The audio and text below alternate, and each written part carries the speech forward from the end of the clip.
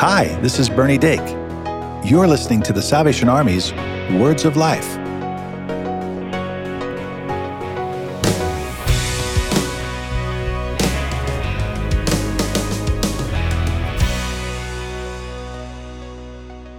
Hi, I'm Megan Hoffer, and if you're enjoying Words of Life, I want to invite you to check out another show brought to you by the Salvation Army. Heartbeat is a 1-minute show about real life. Heartbeat touches on topics ranging from finances and prayer to dating and mental health. If you're looking for a short message of hope to challenge you and brighten up your day, subscribe to Heartbeat wherever you get your podcast or visit salvationarmysoundcast.org. Hello and welcome back to Words of Life. I'm Bernie Dake. Cheryl, our co-host, will be back with us for our next series, but today is our final episode of the Easter series with Majors Mike and Christine Harris. If you've missed any episodes, this series began on March 19th, so visit salvationarmyradio.org to listen and get caught up. Next week, we will be launching a new series, so visit the Words of Life page on our site to learn more. Now, as the challenges of the pandemic continue, families living in poverty have to find a way to get through it all. Through the hunger, through the bills, through the fears of eviction. But when you give to the Salvation Army, you're lending a hand to bring hope for the road ahead. Through bill assistance, job assistance, daycare, and more. Just $25 a month helps keep families in their homes. Keep hope marching on at salvationarmyusa.org.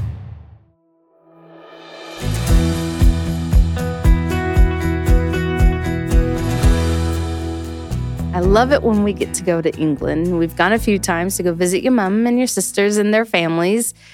But what's my favorite place to go that I always like to visit? Bath, always Bath. Exactly. With the Roman baths that they have down below, and we go into the city and where they've excavated all of the old Roman coins they found in the pottery and in the actual original baths, the real baths that the Romans would have used.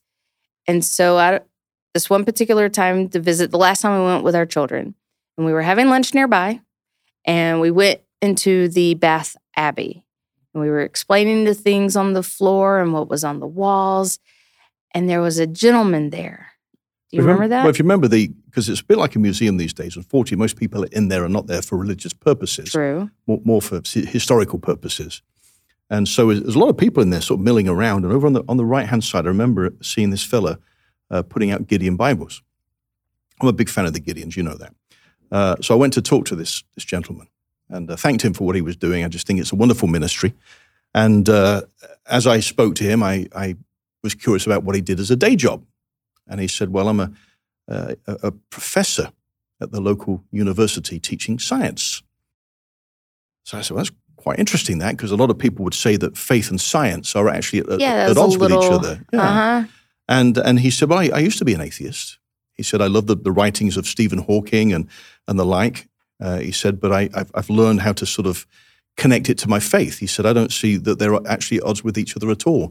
If you really look at it, science and faith complement each other. I was a bit more curious about his story then. I said, well, if you were an atheist and a scientist, what changed everything for you?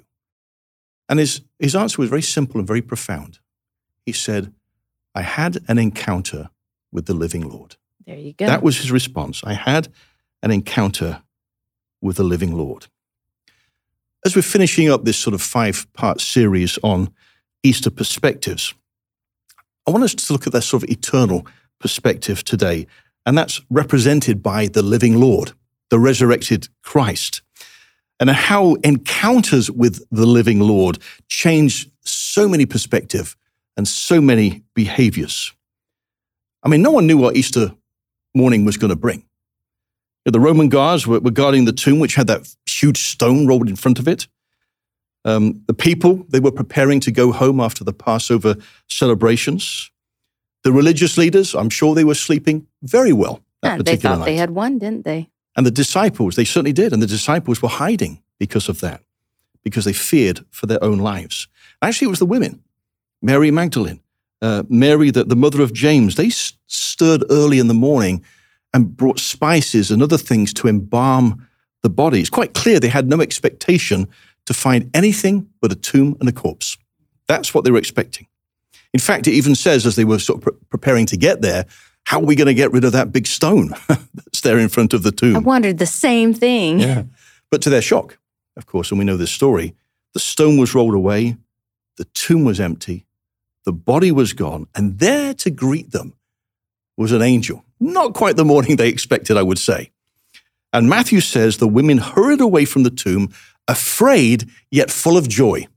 I love that sort of idea, afraid but full of joy. Very disconcerting what had just happened, but boy, the hope that came with it. And then it talks about how they had an encounter with the resurrected, with the living Lord. Of course, they ran to the disciples. They told them what happened. They had a hard time believing it. Even Peter and John, who then ran to the tomb to see what was going on, Scripture says they were confused. They certainly weren't convinced. They didn't get what was going on. However, for the religious leaders, having heard this news, they weren't resting anymore. Indeed, these overseers of the law were so bothered by the empty tomb that they actually broke God's law to cover the story. It says that they bribed the guards with a huge sum of money to say his disciples came in the night and stole him while we were asleep. That's going against the commandment that says don't bear false witness. They were bribing these guys to tell a lie.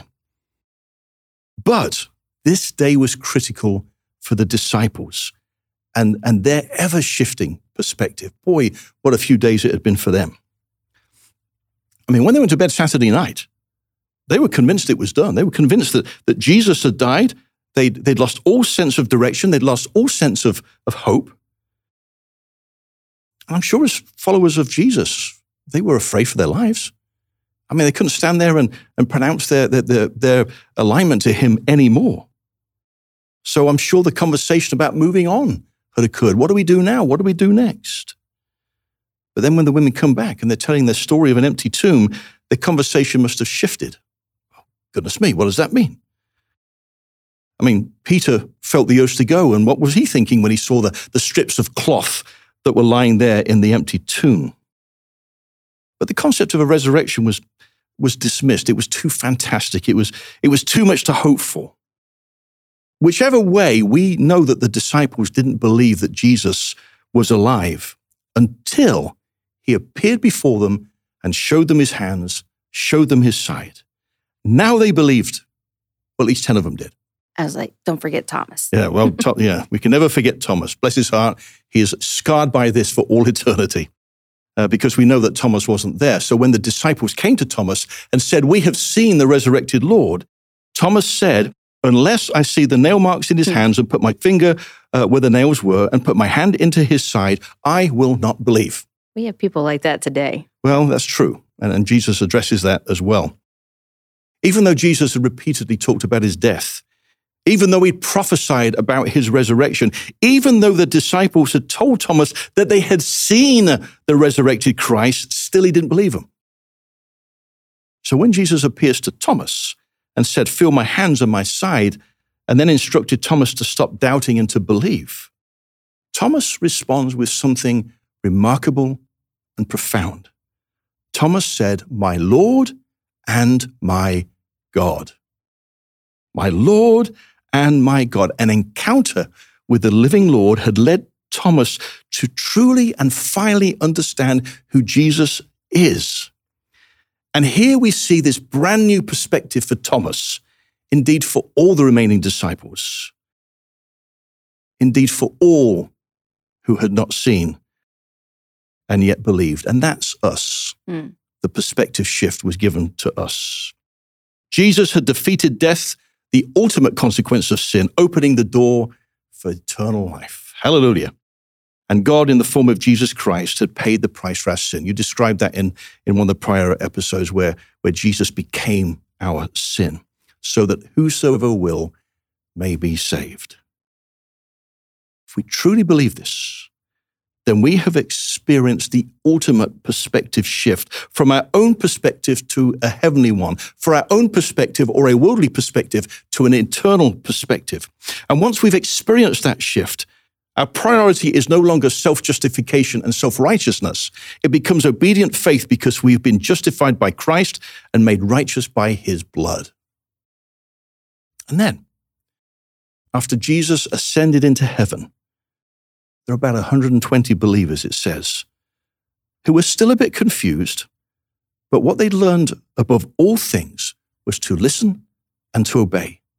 Obedience was a big shift for them. Obedience is a big thing. What it is, and we're called to be obedient because our obedience is an act of faith. So that's a call for us to be men and women of faith. So in Acts chapter 1, we see where Jesus instructs the disciples not to leave Jerusalem, but to wait for the gift the Father has promised and to be baptized by the Holy Spirit.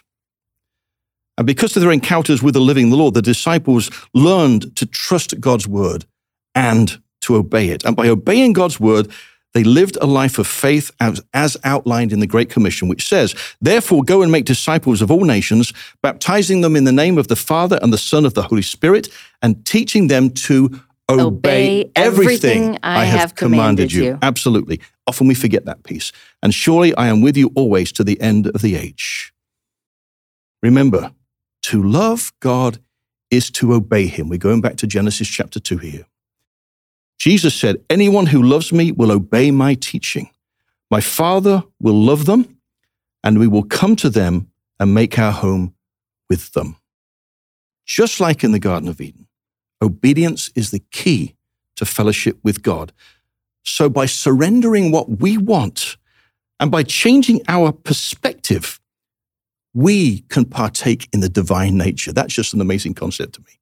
Having escaped the corruption of the world and having let go of any evil desires.